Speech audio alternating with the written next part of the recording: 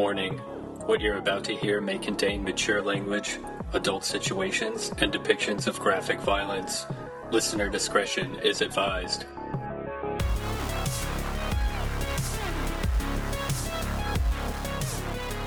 Well, hello everyone. We are back. It is the Trash Heap Podcast. It's me, Elliot, joined by Keith over there. Hello, Keith. Howdy.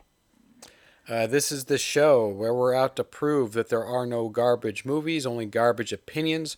We're digging through the trash, the garbage. We're getting out old movies that you threw away. You threw them away because you don't care, and we're watching them, and sometimes we like them, and sometimes we don't, and sometimes it's a little bit of both. Yeah. So today, Keith, well, first off, Keith, how you doing today? I'm great. Oh, that's good to hear. Yeah, how are you? Yeah. I'm doing okay. The weather's getting nice. I mean, relatively nice, which is both I enjoy because it's warm, but also it's very concerning because I know that means that the planet is about to explode. Maybe, who knows? It's unseasonably warm right now, and it feels like the beginning of like a Stephen King story. Like, it was that winter when it was unseasonably hot. That's when everything started. Isn't it normally the reverse, though? It's like, it was that winter where it was extra cold. Like, yeah, it's something like that, but it's some kind of weather anomaly. Like, You're just right. sets the tone for things being not right. Well, we did have, and it's also kind of funny that it was like we had that deep freeze, right? Where it got down to like 17 degrees consistently for multiple days. Yeah, set a new record. It hadn't been that cold in the Puget Sound area in like 30 years. Yeah. Yeah, it was pretty cool. And then no snow, well, we got a little like flurries of snow, but like nothing real. And then right after that, it's like bumping up to like 57, 58, 60 degrees outside. Yeah, I don't like it. I don't know what type of jacket to wear. Right. How do I layer? I don't know. You get dressed up because you were expecting it to be cold, like because that's mentally how it should be, and then you step outside and you're like, oh, I'm sweltering.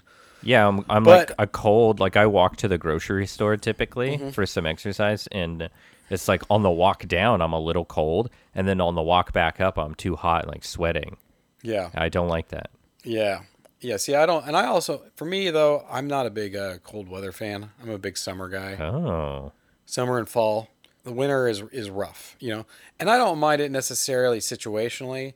Like say like, oh, let's go to this cabin, in the wintertime when there's the snow and stuff. Yeah, it's cool. You're going to get bundled up. You're going to sit around the fireplace and play some board games, drink some hot toddies. Great. What's a board game that you like? I don't know. I don't really necessarily play. Well, hold on. Gotcha.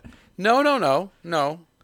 I don't necessarily play a lot of specific board games. Like this is one I bust out all the time. But it's popular these days with people that have games, right? Yeah, like all those stupid card games. I hate those. Right. That or like something like it's a board game, but it's not a board game you've ever heard of. It's not like Monopoly. It's called like no, it's one of those board games where you like manage Dilemma. Resources. Right. And stats. I don't like those. Yeah. Those are so complicated. It takes like 6 hours to learn how to play. If I'm with someone who already knows how to play it, cool. If I'm supposed to learn it myself, fuck off. Yeah. If I'm supposed to take out this fucking like auto car manual from the 80s and try to learn how to play a game, no thanks. Yeah. But, what are some games? I could play Scrabble, Oh, yeah, Scrabble's that's an all-timer. Good. Scrabble, I enjoy that. I played Uno for the first time in a long time. That was fine. Yeah, I'll accept Uno. Let me see here. What else we got? I'll play, chess. Chess is fun. It's more of just a, it's not really like a party game, but. That's more of a game for like tragic geniuses. Or old men with bum tickers. Yeah. But I'm just talking about the scenario of like, maybe you're playing Mario Party. I don't care. Oh, video games. It doesn't have to be it could be a board game on the TV, right? That's a scenario where I'm like, I can be okay with the cold. But if I'm just going about my daily life, and have to do things like run errands, go to work, be at home when it's, in an uninsulated apartment. I'm not a fan of the wintertime. In fact, historically I've planned trips to go somewhere warm You're a during the wintertime. snowbird. I What? can't believe you're a snowbird already. Oh yeah. I've always Like heard that of is, snowbirds, but I didn't think I would ever know one personally. if I was a wealthy person, 100% I would have a home in two different places. Wow. Like I could live around here during like the late spring, summer, fall, and then the rest of the year I'd be somewhere where it's a little warmer. Well, I know what somebody's getting for Christmas in 25 years. I was gonna be like, are you gonna buy me two houses, Keith? I mean, like right now, I would just settle for one. But yeah, so that's what I got going on. Weather wise, how where I weigh in. Yeah, I like the cold. I like being cold and feeling cold and seeing my breath and, wearing a couple coats and maybe some gloves. I like it real good. Yeah, sure. I got to work harder to sweat, which is pretty cool. I like that. Yeah. I like it when it's dry, though. I don't like icy or Right. dirty snow. Man, you ever look at dirty snow and just want to throw up? Ugh. It's like one of the most depressing sights in the world. Yeah, it's the worst. Fresh snow, pristine, beautiful, perfect. Anything beyond that is just an eyesore. It just, dirty snow just lets even if it's, no matter what's making it dirty, it just looks like the world has died and decomposed into the snow. It's a tragedy. But yeah, so there we go. We got a movie to talk about though. Yeah, right? let's jump into it. Let's Keith, you get in the picked old this movie. time machine and take a trip back to the year 1995. Are we talking about Face Off? No. Oh wait, that came out in '97. A lot of good movies came out in this period. A lot. It was a hell of a time for film. And I'm not just saying that because I was growing up then. What movie you picked it? What movie was it, Keith? I kind of picked it. Well, you gave me like a list of like 4 movies that you wanted to do and told me to pick one, and I just picked one at random. Well, here's the funny bit about this. I had never seen the seminal coming-of-age film Angus before in my entire life. I recall the TV spots, and I had an awareness of what it was, but I had never watched it. And I thought, well, gee whiz, I've been really like going hard in catching up on a lot of the movies that I missed throughout the years while I was just watching, like sci-fi and horror and action movies. Yeah. And so this was just kind of one of those movies that I know a lot of friends who like it, and it's famous for having a really kick-ass soundtrack in an era when we don't really have these sort of big recognizable movie soundtracks anymore. Like when you're talking about the soundtrack format, this movie invariably always comes up. So I was like, well, this would be a fun one to get around to and see if it still has the goods. Yeah, I'd never seen this before watching it yesterday. Really? Yeah. I'm kind of surprised.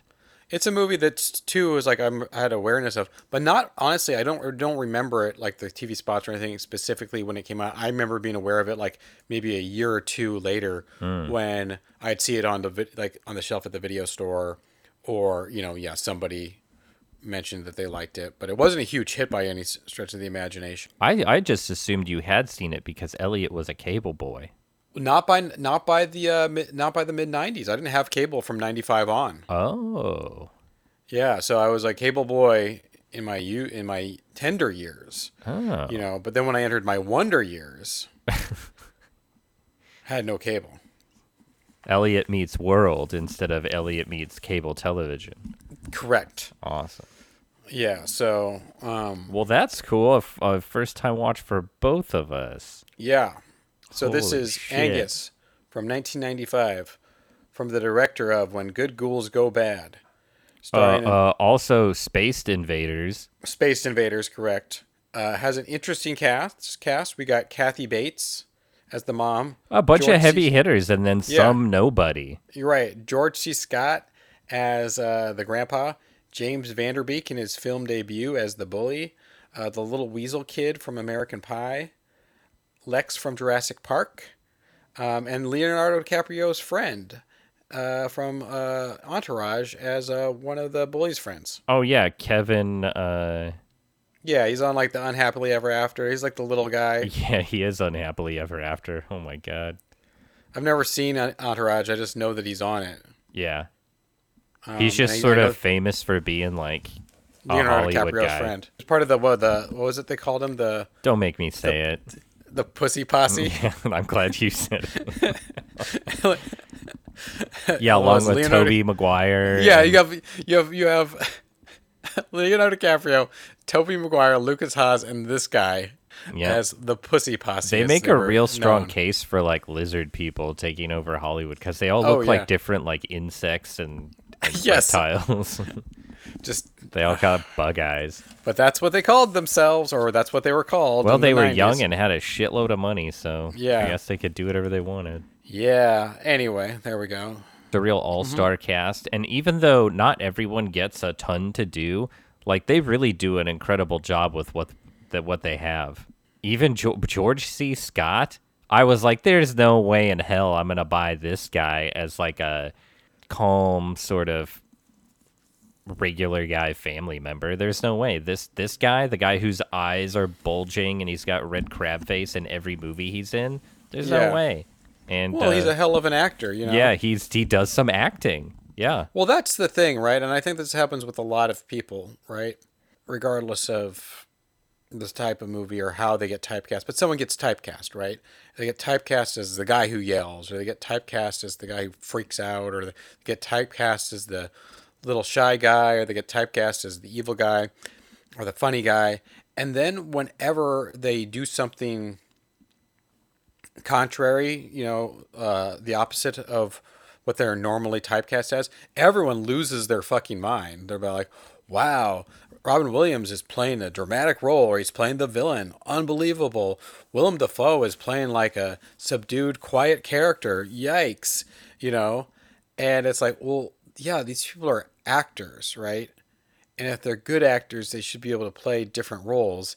It's just that everyone who consumes their product and everyone who is in charge of putting them in projects lack imagination. And they're like, well, let's get that guy who does that because he's the only guy who can do that. And let's not let him do anything else because he's the guy who does this, Well, if in defense of whomever, if Robin Williams didn't want to perceived as a wacky, off-the-wall cartoon character, Sure. maybe he shouldn't have acted like it all the time. I mean, that's totally fair, and that's just one example. And I'm not saying I don't understand where typecasting comes from. I'm just saying we shouldn't be so shocked when someone who's very talented in general, like Willem Dafoe or George C. Scott or Christopher Walken, these character actors who are known for playing these big characters, do something differently because they are talented. So they, it's like, we should be like, oh yeah, this makes sense that they're able to do that. I think you're 100% right, but I think people just like being shocked or pretending to be shocked because it's fun. You get to like make a noise and like do a crazy face that you don't normally make with the with the wide eyes and dropping your jaw and everything. Like it's just a fun reaction to have, and so if you have any opportunity to do it, even if it's forced, I think people just jump at the chance. That's a good point. Yeah, you're right. It's just whatever. But yeah, so it's got this cast. It's got everyone in the movie is either famous before, became famous after, or with the exception of the lead, who I've never seen in anything else. Yeah. The main character of Angus, named after the cow, as the voiceover clearly states. Oh So, yeah, you got his Keith, name from a cow. What is the general premise of this movie? Well, from what I can ascertain here, the movie Angus is about a giant, brilliant, genius kid with the strength of 10 men who goes around beating up anyone that talks bad to him. Right. This is definitely the setup. a violent child monster unleashed onto the world with completely untethered, and he's allowed to just rampage through his school unchecked. Right. And then, after he's finished destroying everybody and becoming a genius in science specifically, He's also a reasonably successful high school athlete. He's very good in the football team. What the fuck? This guy has the perfect life. What are we even talking about here? Well, he gets bullied. He's been bullied since he was a gets small child. bullied? Since a small child, he was... Look, I have a lot to say about this movie and about its... Hey, about Angus. What? Cope, buddy. Wow. All they do is say some words to him, and he's like, well, time to whip out the old fist and, like, break somebody's nose. That's true, yes. He's a violent monster and needs to be stopped. Here's part of the thing of this movie. This movie has a very kind of all-over-the-place tone, right? So we start with these little flashbacks of watching his childhood, rapidly progressing these montages of him. Violent, blood-soaked childhood. So he gets bullied for being overweight, from a very young age, and his response is to smack kids and break their noses. And it's played in a very slapsticky type of way in that little opening montage. But then the movie kind of switches into more serious tones pretty quickly and bounces back and forth between them somewhat unsuccessfully, I think. That kind of undermine a lot of what the movie's going for. But I think there's a lot of actual problems with this movie. But yeah, it's about this kid who is, very good at science, very large. He's, overweight, and he is also very physically strong. So he's good on the football team, and he's pining after, his whole childhood, he's been pining after the cheerleader girl played by Lex from Jurassic Park, and battling with the same main bully for the majority of his life, played by James Van Der Beek. So that's the initial setup, and he also lives with his mom, and his dad's dead, and he lives with his grandpa, played by George C. Scott, who likes to play chess and has a bum ticker. Do they ever explicitly point out that his dad has passed away, or is his dad just not there? So his dad is just not there, but it heavily alludes to, I think, his dad just being dead. I mean, yeah, you can assume that, but by the end of the movie, I was like kind of looking back and I was like, wait a second, did I get up and like get a drink or like do something when they explicitly dropped that in, or did they just kind of like leave it up to you to notice? Right. I don't know, but I definitely have, now looking back, I'm trying to remember, like I definitely have the impression that the father is dead. But I don't know if they specifically say it or imply it, or I just assumed because they didn't say anything about him being alive but not in the picture. Yeah. Because normally a lot of times in stuff where like the dad is alive but not present, like absentee, they'll reference it somehow. They'll say like, "Oh, did your dad call you on your birthday?" And he goes, "No, he called me a week late," or or like, "Oh, Dad's in Mexico with Cheryl," something like that. Yeah, or even just a voiceover narration will, point it out. Like in Gentlemen Broncos, for example, right? We did an episode on that. Yeah. The dead dad is like a central kind of piece of inspiration for the main character, so they get kind of referenced quite a bit. Yeah. But here, I'm glad the dad is dead because in his place, we get Kathy Bates. Yeah. As a truck driving mom who is, I don't know, like you see this as sort of like, oh, it's weird that his mom is a truck driver and like talks in like CB radio talk, but she's really charming and friendly, and I don't know, that seems pretty cool. That's a good, stable job. Well, I mean, if we're just talking about good actors and selling it, I mean, Kathy Bates, they don't get much better than, when you're looking at actors, they don't get much better than Kathy Bates, I mean, just someone who has probably is underappreciated I mean, I believe she's also Oscar nominated, or at least Oscar winning. She's pretty fucking prolific. Yeah, but I mean, just like of just being able to slide between different types of roles pretty effortlessly and subtly. Like I've never watched something with Kathy Bates and not believed it. Even The Waterboy. Well, I believe that she was doing what she was supposed to be doing for a ridiculous, over-the-top, slapstick Adam Sandler movie. Yeah. Um, so yeah, she was filling the shoes she needed to fill. So yeah, absolutely. I'm not gonna, I'm not gonna blame the like the fact that movie kind of sucks on the fact that her performance, Yeah. But okay, but so that's the premise. These are the actors. We touched a little bit on some of the kind of weird tonal things. Keith, what did you think about this movie? How did you react to it? Did you like it? First impressions. I had a lot of fun with it, actually. It really like harkened me back to a time when movies had main characters doing narration about their lives and Yeah.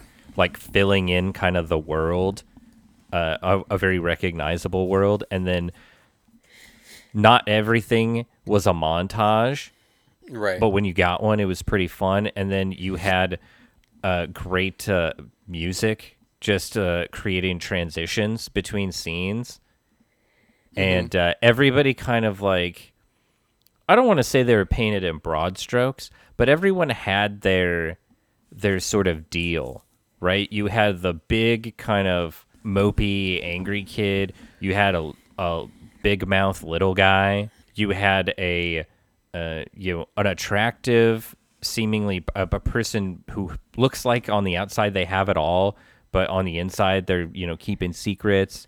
And then just kind of quirky surrounding characters who are like, man, kids these days don't know how hard it really is. And I don't know. It had to me, it had lots of great stuff and was a Yeah. lot of fun. And it was also really well made for what is clearly targeted at kids. I mean, I wasn't. That was one thing I was confused. I was about it was like who is the target audience of this? Because sometimes it feels very young kiddie, And then but then there's also like a lot to talk about like boners and there's an F word thrown in there and you know it's like what I was sometimes confused like who the target audience was supposed to be for this movie. And that's why I thought it was actually really well done, because it's normally when you get a high school movie, it feels like it's kind of targeted at college kids almost. Right. But this was a high school movie where the kids were like underclassmen, and Right. so you get like it like really like gravitates between like middle school and high school, and I think that's Yeah. good. And it Yes. also Yeah. goes over your head a little bit with some more like serious ideas and themes, and so you kind of have to reach a little bit out of your comfort zone on it. Well, I can say though, I see everything. I see all the points you're pointing out. I wasn't a huge fan of this. I wasn't actively bored by it. There's parts I enjoyed, but I did feel it was pretty disjointed. And I'm trying to be objective and saying like, oh, maybe it's somewhat of a product of its time and all and whatnot and whatnot. But it has some tropes that have always frustrated me, even at the time that it came out, and that is that Angus, his whole plight is being treated differently than how because of how he looks, of it's like, oh, like people judge me because I'm big, I'm big for my age and I'm overweight and XYZ and I've come from a weird family, blah blah blah. But then he completely pines after from childhood after the most conventionally attractive girl in school, right? And values her based on solely on her beauty while simultaneously wanted people to look past his physical appearance and appreciate him for who he is, right? And yeah, you do get that thing at the end of it where like she's talking they're talking to each other and you find out that she is that she's has a lot of insecurities and is nervous all the time and is bulimic and stuff, but those are her pretty much her first lines in the entire movie, so she has solely been an object of physical beauty up until this, and it's a very like kind of a it's a message that is like one contrary to each other, that it's like, oh, appreciate me for who I am while I'm only only admiring you because of your physical beauty, and there's no real like reconciliation with those two different opposing ideas. And also, that's just within this movie itself, but how it speaks on a broader sense of these types of movies. This is a trope that exists within movies where you have a nerdy guy or a physically, a non-conventionally attractive guy who's like, has something where he's like, oh, I have a big nose, or I'm overweight, or all these things, or I'm short. All these conventional ideas of beauty doesn't fit into that mold, pining after a very beautiful, conventionally beautiful girl. If you whenever the gender roles are reversed, and it's the hot guy and the nerdy girl, one in the nerdy guy and hot girl, the nerdy girl always starts to appreciate the guy for his personality by the end of the movie, right? When it's reversed and it's the hot guy and the the girl was always hot. She just needed to take her glasses off, and that's when the dude starts to like her. So it perpetuates this idea that men should be accepted for who they are, and women should be accepted because they're hot. I have never felt more excited to just completely skewer whatever point you were making. Oh, go for it, bud. No, I'm just kidding. No, but I think you make some interesting points, and I think you're correct. But I also viewed this as like Angus is a little bit more complex because I was mad at him like from the jump. I don't really sort of have a lot of empathy for big guys who can beat the shit out of their antagonizers, right? He immediately had a advantage over his oppressors. He had physical strength, he had size, and he was smarter than they were. Right. And his solution to them talking shit was to crush their faces. Mm-hmm. So already as a little guy, I was like, "Oh, I don't like you. You represent my oppressors," right? Right. So I was not on Angus's side. You are a little guy, Keith, but you are also a certified hottie. So yeah, I'm a 10 out of 10 smoke show. So I mean, it's like I understand that too. Like when I'm talking about this, both of us certified hotties. Yeah, maybe we're not seeing it solely from Angus's point of view, but still, I find issues with some of the tropes. Oh, for sure. But also, so Angus, as we get to know him more through his narration and seeing him at school, and specifically as he's older, there are two sides to Angus. There are the kind of outward things that the student body at large antagonizes him about. Right. And then there's the things that he wrestles with internally that he sort of others himself with. Mm-hmm. Right? So he's, in a sense, he's alienating himself through his own kind of insecurities and feelings about things. And then outwardly, there's, kind of the obvious stuff, like him being fat and like sweating all the time. Like everyone that can see that stuff and is pointing out, right? Right. So he's his own worst enemy. Even though he, like, if on paper you look at him, he's successful, he's smart, he's like a student athlete, and like he's got his little best friend, he's got a wonderful supportive family at home. Like he doesn't really, like he goes home and is agitated at dinner and complains, and he doesn't really have that much to complain about, to be honest. Uh-huh. Like he's kind of making a mountain out of a molehill, and we get that development as the grandpa over time is like, you don't really understand like what you're working with and what your life is all about. Like you need to screw your head on straight. And that is true. Yeah, and right. You're right also about the cheerleader character being the sort of totally mute like trophy, right? Everyone is like lusting after her because she's the conventionally attractive girl, and she doesn't have any lines. She doesn't get to talk. She just gets that sort of that typical treatment that you would expect. She's not treated like a person. She's put on this pedestal as some kind of award for achievement. And then when you finally do get her talking, when you finally do learn something about her, it's kind of tragic and upsetting. And you're like, wow, this is a person who, by every outward account, should be perfect. And they're not. Right. They're suffering inside just like everybody else. And it's by that point, after Angus has sort of gone through all these trials and tribulations and made all these mistakes and like fallen on his head and kind of been humbled, that he realizes that and kind of sees her now as a real person. Kind of. I mean, like, that's the thing. It's like, I think, because here's what I will also say to this is like, I also know that this is a real thing, where it's like, I lack self confidence. I'm not attractive. I'm this, I'm that, but I want what everybody else in my eyes gets, and I Yeah, want the to grass is be always with greener. I want to be with the beautiful girl, even though I'm not. I understand that those are real emotions that people have, right? And even like there's a line where Angus is talking to his grandpa. He goes like, "I know she's not gonna like want to be my girlfriend or anything. I just want my shot." I get all that. It's more about the overall execution because I do think there's these little pockets of something better going on, right?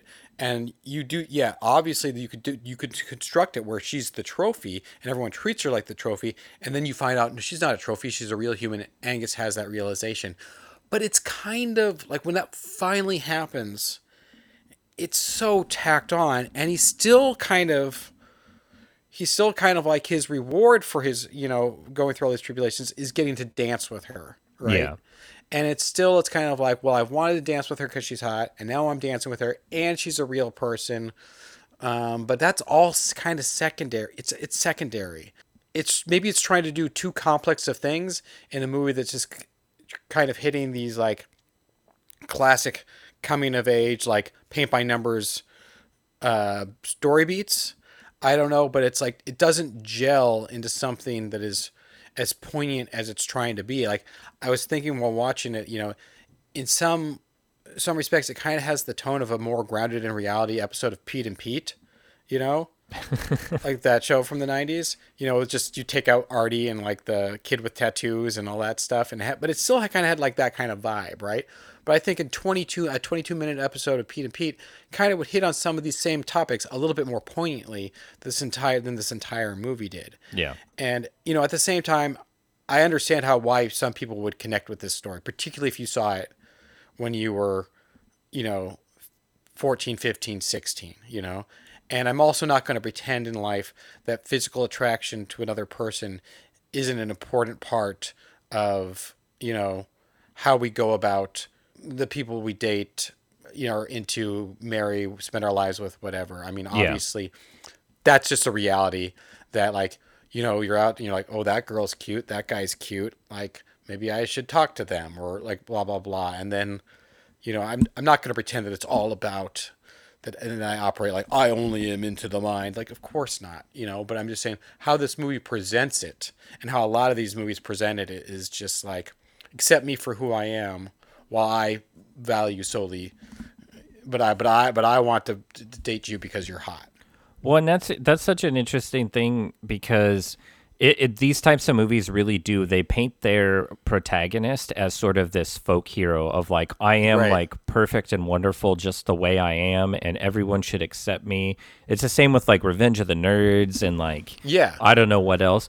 But I think in this case, and this is something I noticed kind of as I was like wrestling with like my reactions to the movie, is that Angus isn't perfect. And that's Right. like, that's what we want to land on is like, he's not perfect. That's okay. Like none of these people are. And Right. if you got to know them in depth, like you would find out that none of them are. But we get to watch Angus make those mistakes and like be kind of like an asshole to his friend and be kind of a selfish prick and be as superficial as other people would be and disrespectful to his grandpa. And, Yeah. like you get to see Yes. him do all this stuff. And that's where I was like, I was sort of measuring this against kind of the high regard that people hold this movie in, and then reconciling that with my own feelings. And I was like, well, this is what I like about it. Like, yeah, I think a lot of the side characters and things like that weren't really fully fleshed out, but just in terms of Angus's character, we're seeing him kind of blow it, and we're seeing him in I agree with that, all yeah. of his flawed states and moments, and so we don't have to view him as this like, wow, Angus is the fucking coolest and the best and like everyone should love him. Like I didn't feel that way, but I was rooting for him to, by the end, to get some kind of a victory. And I thought Well- the ending was kind of blew it, and I didn't really Yeah. like it. It was a little too like the guy gets the girl Right. kind of That bullshit. Like, that's what I'm saying. Like there could be reconciliation of like him coming to these realizations that like, oh, she's a real person. She's not just this figure that I have. Well, it's kind of like in that like when there's that scene earlier in the movie where he's hanging out with his weasel friend and he's like trying to dance with the blow up doll to learn how to dance because he's gonna be because they've both been like there's a some not to get into the whole plot details, but like there has been like something that's happened so that he's going to dance with her at like the homecoming dance. Like that's like a preordained thing. So he's trying to learn to dance, and his friend is like, "Oh, like check her out, she's hot." And he goes, "She's more than hot. She's more than hot." And he goes, "Oh, what do you like about her? That she gets good grades?" And she goes, "She's beautiful." So it's like even that he has an opportunity to be like, "No, I like her. I've always liked her because I thought she was cool. She was nice to me, XYZ, you know." But it's no, it's like, no, she's more than hot. She's also beautiful. And then that reconciliation at the end doesn't really sink in. It's just like everything works out for Angus. He was right all along. And then the bully, and James Van Der Beek, I think, is very good as the bully. he's But fantastic. he is so one dimensional, which can totally work in the right type of movie. But in this scenario where it's about like learning about other people and learning about their insecurities, obviously people who are bullies like that are lacking something, right? They're insecure themselves, or they were a victim of that from their father, and that's how they only way they know to express themselves.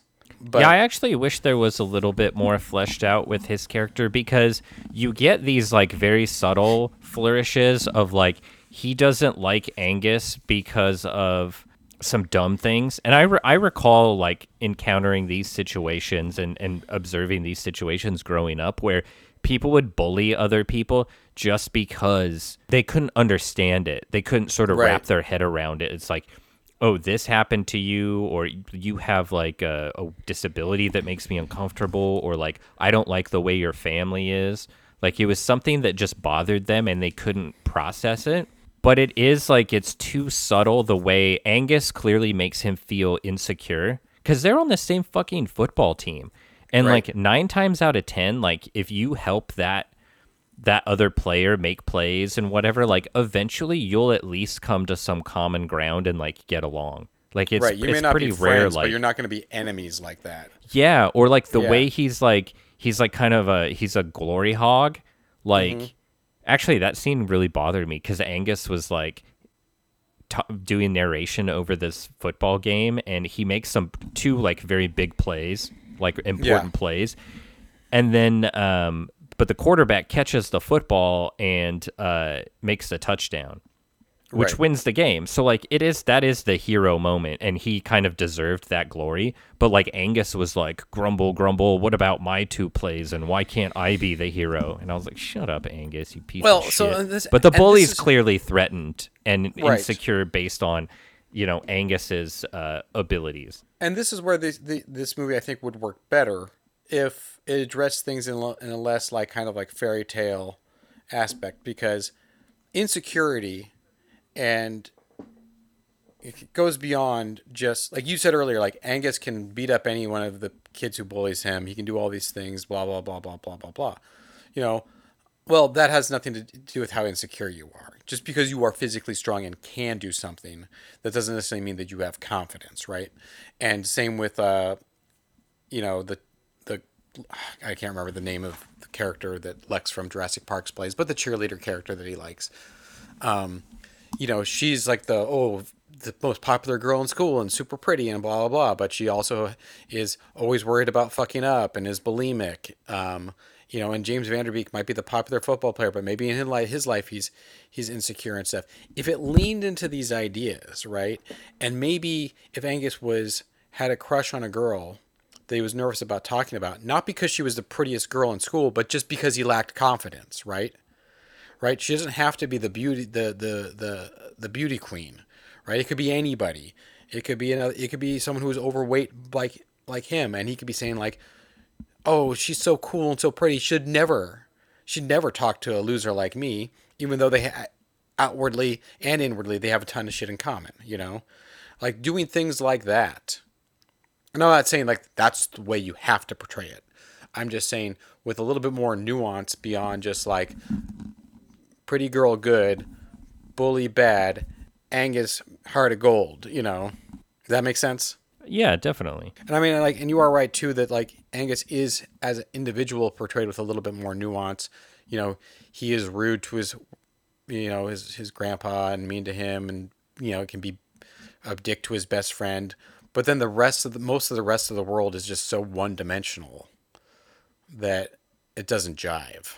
Yeah, I definitely agree with that. And I think you're right too. Like it stuck too much to the fairy tale Right. structure. And if it would have been like kind of a little more off center and kind of real world, I think it could have been a real banger. But I think overall it really does. It resonates with people because there is so much about it that people identify with, right? Like the non-traditional family structure, like being overweight, like sweating too much, like ostracized for being too, quote unquote, too smart, right? Or too this or too that, like too little, too what, all that kind of stuff. Well, you know what? And you're absolutely right too. And maybe I've really like laid into this movie because of this one specific trope that really gets on my nerves. You've forgotten what it's like to be a kid. Well, no, I haven't just that. I mean, like, yeah, I was a very like gangly, awkward kid, so I do get it. And I get, like I said at the beginning of this conversation, like maybe if I had seen this when I was 14, 15, or 16, it might have resonated with me more. And looking back at it now, I'd be like, yeah, it's got some issues, but boy, did it really like connect at the right time. I understand why someone might be really into this movie, and I also don't think this movie was boring. Like I watched it, I had a perfectly fine time watching it. It's just maybe because the potential is there for it to be so much better, and it falls back on these kind of like lazy and at times problematic tropes of these types of stories. And when I say problematic, I don't mean they're like problematic the way like you mean they're not functioning correctly, right? It's well intentioned, Yeah, and not mean, and not it's not coming from a mean spirited place. But well intentions or not, it's just like there's some issues there. Yeah, it didn't quite land. And like I said, like the ending for me really, like I liked it. It is sweet, like he's walking, right. Angus is walking the cheerleader home, and they share a moment. And then I would have much rather liked to have seen a shot continuing with him as he walks off, kind of like feeling good about himself. But instead, we freeze frame on the cheerleader's silhouette, like standing in the window of her house. Right. And I was like, what? Right. And like maybe that's nitpicking, but it really like stuck. It's like the last thing you see in a movie before the credits roll. And like, I don't know. I think we really could have had something like a real like banger exclamation point to kind of top everything off. And it was just like pretty flat. It's frustrating because it does like take all these more complex ideas and juggles them unsuccessfully at the end of the not totally successfully at the end of the day, and misses that mark. At the same time, I mean, like, there's not a lot of movies where a character like Angus is the protagonist, so exactly, credit where credit is due. Even though I'm saying we have seen this trope. This trope is a common trope of this, like, I'm the nerd guy, I'm the guy, I'm the unattractive guy, but hot girls should like me because I'm sweet. We have seen that before, but it's usually portrayed by in a slightly different light, and like it's usually a skinny person. It's usually a skinny person, like a nerdy person, not not an overweight person. It's usually like someone who's a little dorky, like a Seth Green type of character, Yeah. I mean, I don't think there's actually a movie with him like that, but like, something like that. No, but it is usually these people who that if you take off their glasses, redo their hair, and change their outfit, all of a sudden they're a completely different person. Right. Like I mentioned Revenge of the Nerds before. Booger is arguably the biggest kind of like outsider character on that roster because he's kind of like a schlubby dirtbag. Like, Right. he really is kind of different. And even if you tried to like gussy him up, he would still have like the stink lines coming off of him, you know? Right. Yeah. Right. And I I mean, but liked also- I liked that Angus was like, it was really like back and forth. Like, he has opportunities in front of him. He is good at football. Like, he has a reputation and like is known for like what he can do on the football field. That was Right. kind of like very surprising to me that he Right. wasn't like totally like helpless and like doing nothing with his, like, he was kind of soldiering through his life unhappy, but he's not totally like just stuck. And then he's also Sure. has an opportunity to go to this this special like science school, and hilariously he turns it down to Right. stay in normal high school to prove a point based on Right. something his grandfather That said. really bothered me because because he says that point like earlier on. He's like, I want to go to a school where like I'm not. People don't look at me just because I am who I am, right? Look at me weird just because I am who I am. But then they're like, yeah, just to prove a point, he doesn't go to this much better school, Yeah, where he has a that- huge opportunity. right? That, and it's like, and in terms about him being like on football team and being really successful. I mean, like, I certainly knew people who were good at certain sports just solely because they were big, they were Yeah. like a stopping power. And people kind of like, people still kind of treated them like they were like, they might have been like accepted, but the person who was accepted, but still on like the lower rung, you know what I Sure. mean? Like, Yeah, there was you know, definitely levels. Yeah. like this is our idiot friend who's a big fatty Yeah. rather than get away from us fatty, Well, that's it too. Like, man, if we really go back and look at that stuff, like, you really did, like, kids are so stupid and they do accept people on these different levels. It's like, oh, we accept that guy because he's the funny one and like the clown, right? He entertains us, so we'll allow it, but we don't like all this other stuff. We didn't, like, we were so superficial and shallow, and half of it is because of how young and stupid and inexperienced you are, but the other half is, man, kids are just, they're shit. And Right. eventually, with the gift of time and perspective, you learn how to not be shit. But Right.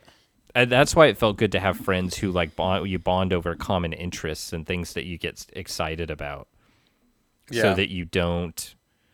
I don't know. It just seemed like all of the extra social groups like really had those type of dynamics at work, and it was just kind of like. Ugh. And I think the movie does hit on a lot of those dynamics successfully. I don't know, but it's just like even beyond like just talking about in the movie, like I'm sure known plenty of guys like this, but just kind of like schlubby dudes who like either, like maybe they don't like they dress like slobs or they don't have the best hygiene or like they're out of shape, they're this and they're that.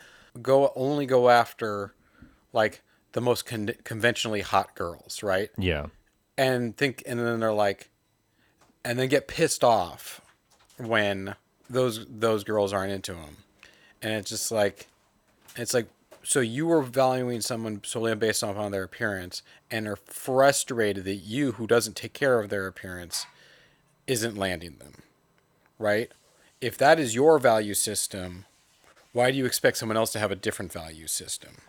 Well, right, and that's just like, what is that? That's the sort of self-victimization of like the loser Right. kind of identity, right? Is you sort of, you could create a hell and a prison of your own design by Yeah. having those expectations. I feel like maybe the best sort of piece of business in the entire movie is that little exchange between George C. Scott and Kathy Bates, where he says something along the lines of like, you don't toughen him up, or you do something, but she talks about like, she's like, you don't understand how he's treated by those people at his school. She's like, I didn't either, because he doesn't tell me. I had to find this stuff out on my own, that they pranked him with the dance, and they put his underwear on the flagpole and all this stuff, and like you have no idea what he endures, and he still gets up and goes back to that school every single day. And that's a great scene. It is a really great scene, because then George C. Scott has that realization. He's like, oh, I didn't know that either. Like, he never told me any of that. And then, like, following that, he has that, like, little talk with Angus where he goes, Superman isn't brave because he's invincible. People like you are brave, right? Yeah. Right? So it's like, yeah, I guess, like, I don't know. This movie is a mixed bag, and I'm not telling people that they shouldn't see it. It was just right out of the gates. I was like, oh, is this the direction we're going with this, like, quote unquote, it's not even a romance, but, like, desire, of another person. And I was like, yep, it's doing it, still doing it. And then, like, at the end, you get, like, a glimpse of, like, oh no, she's a person too. But it's just so, like, tacked on. Well, and that's where I wish it would have just ended at the dance after his big speech. Yeah. And I think we would have been in a much better place, because the speech is really the point of the movie. Right. And yeah, everything else is just like movie nonsense.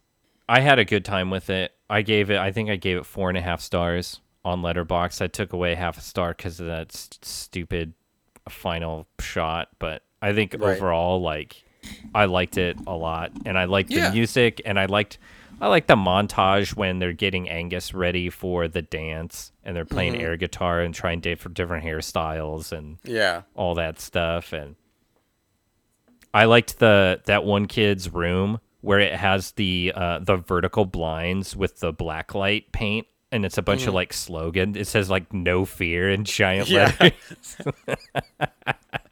Yeah. And like E equals MC, who cares? Yeah. No, there's a lot of, it's a good movie. I'd probably give it a solid 3 stars. It's a good slice of life.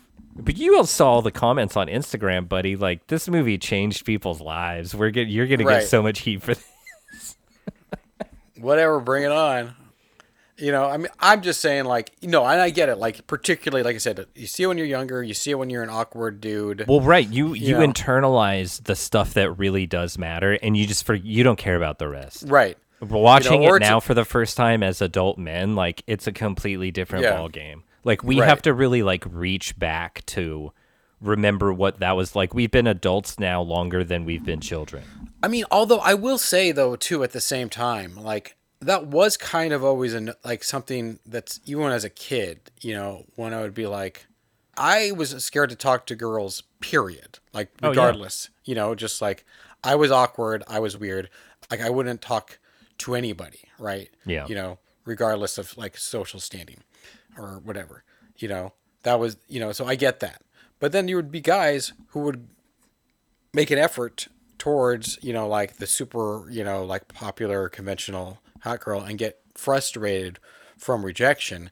And I'd be like, well, why are you going after her? Like, you're a weirdo, and you're like, and you're short and you're stocky, and like, if you're basing you guys don't have anything in common, so I know you're basing it on the fact that she's pretty and popular. Yeah, you're just doing it because you think you're supposed to. Right. Like, it's a delusion. I mean, it's like, if you have enough confidence to go talk to a girl, go talk to that girl over there who, like, is more quote unquote in your league, Yeah, but also someone you would more like actually relate to and have a connection with. Like, that's really what it boils down So it's to. just kind of like.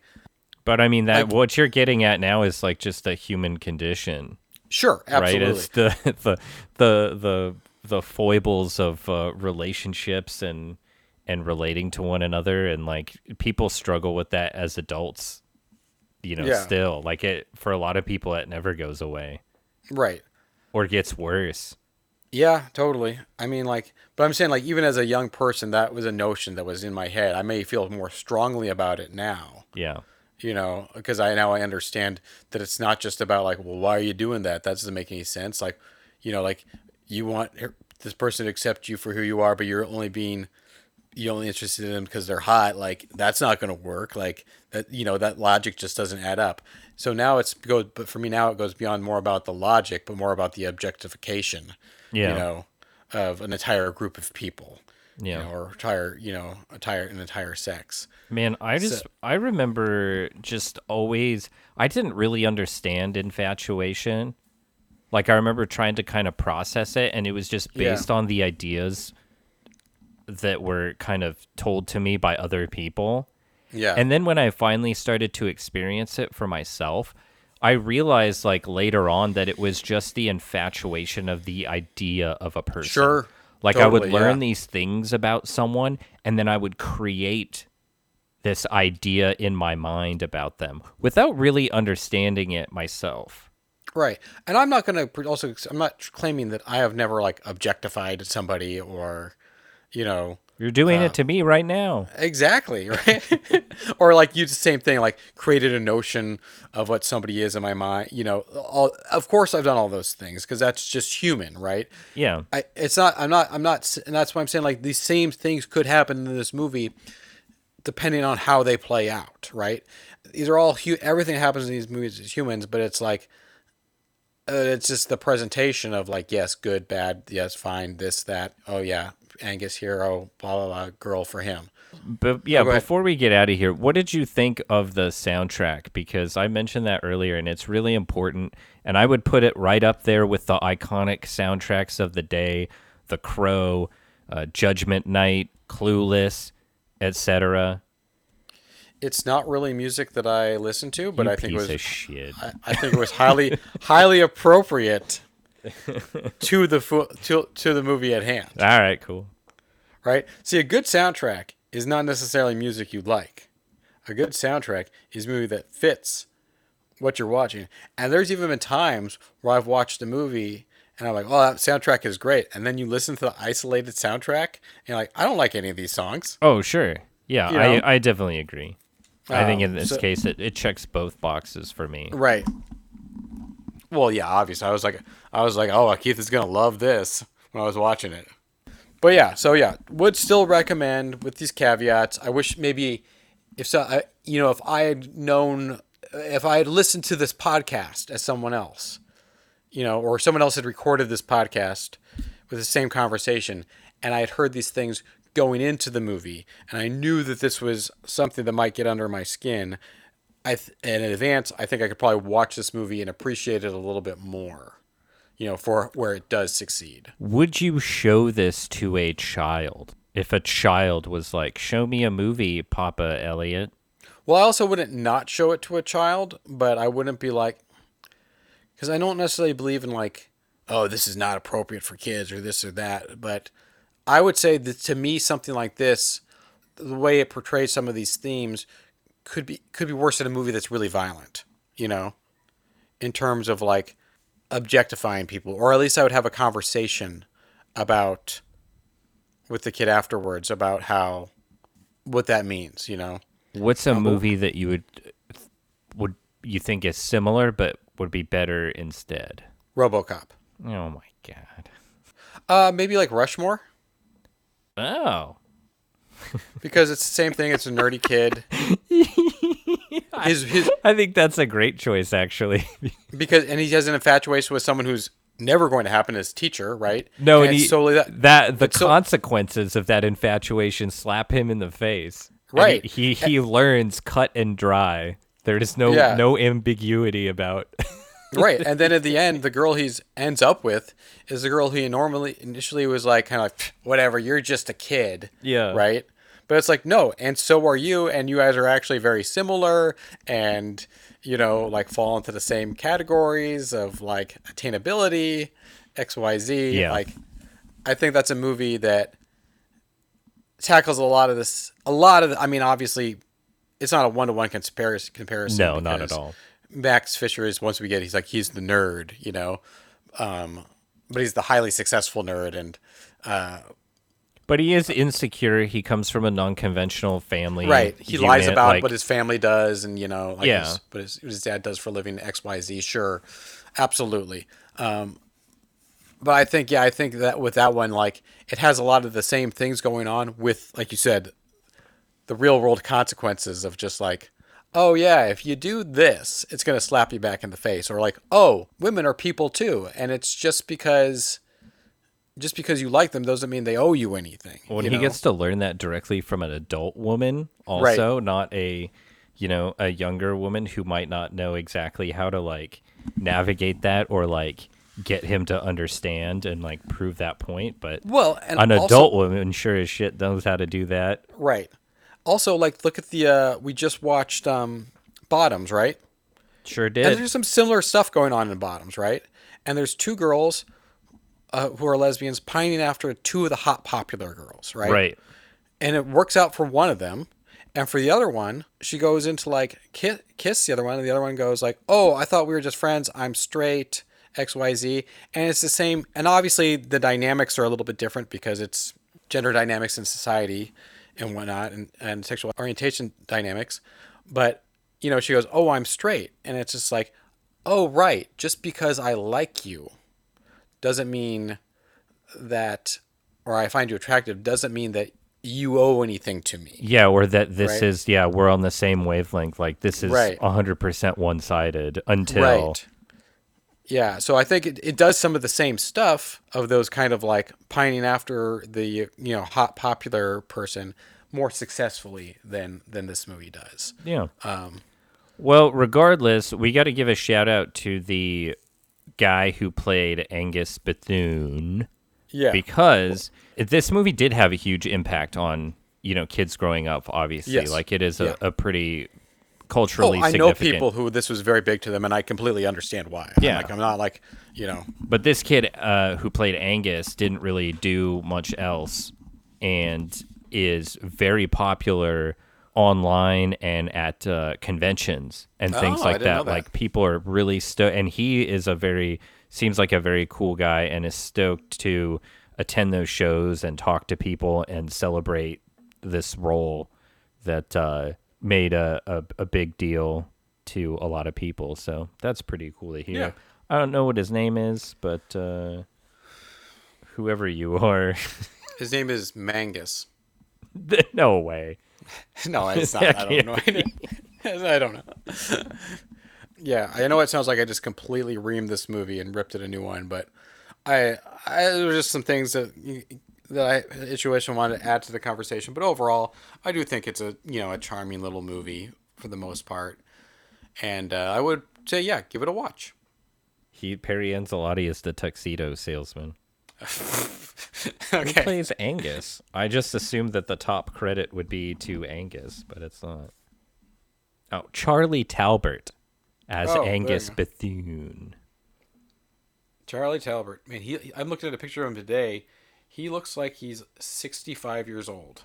Yeah, and he is. No, he's not. Oh. He's like 45. Well, hey, buddy. People age differently. That's true. And that wasn't a criticism, just a statement of fact. All right. Well, thanks again, everybody. Like we've been saying, coming up on 100 episodes. This one's 98, I think. Yeah, that's correct. We got one more before we hit the big hundo mark. So there you go. We'll see you guys soon. Thanks for listening. And Keith, what do you always say?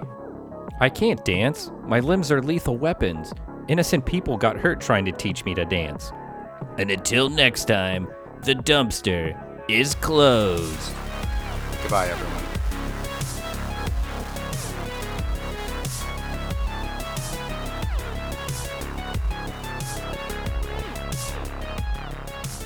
Show's over.